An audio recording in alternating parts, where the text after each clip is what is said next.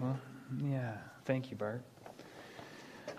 So, yeah, thank you for reading our text there. You can turn there, Ephesians chapter 6. We're carrying on in our Ephesians series, and we're kind of coming to the end of this section about walking.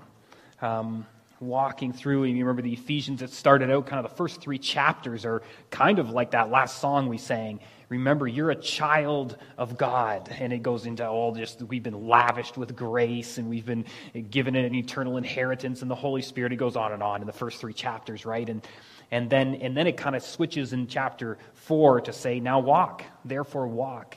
And so that's why we've kind of used this as our kind of just our theme summary of Ephesians, that we've been saved by grace, and now we can walk in the purpose He has for us, for His glory and our joy. It's our joy because it's going to be the best way to live, guaranteed.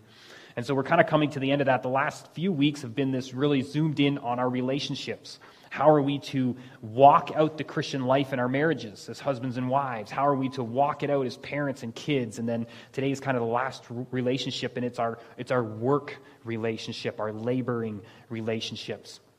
And so just to start, though, the challenge this week as I get into studying this is when we look at that, just quickly look at that the first word of the verse, 5, we see bondservants, or some of your translations might say slave. And it just right away, as you start to study into this, it's like, you ask the question, like, how does that relate to me?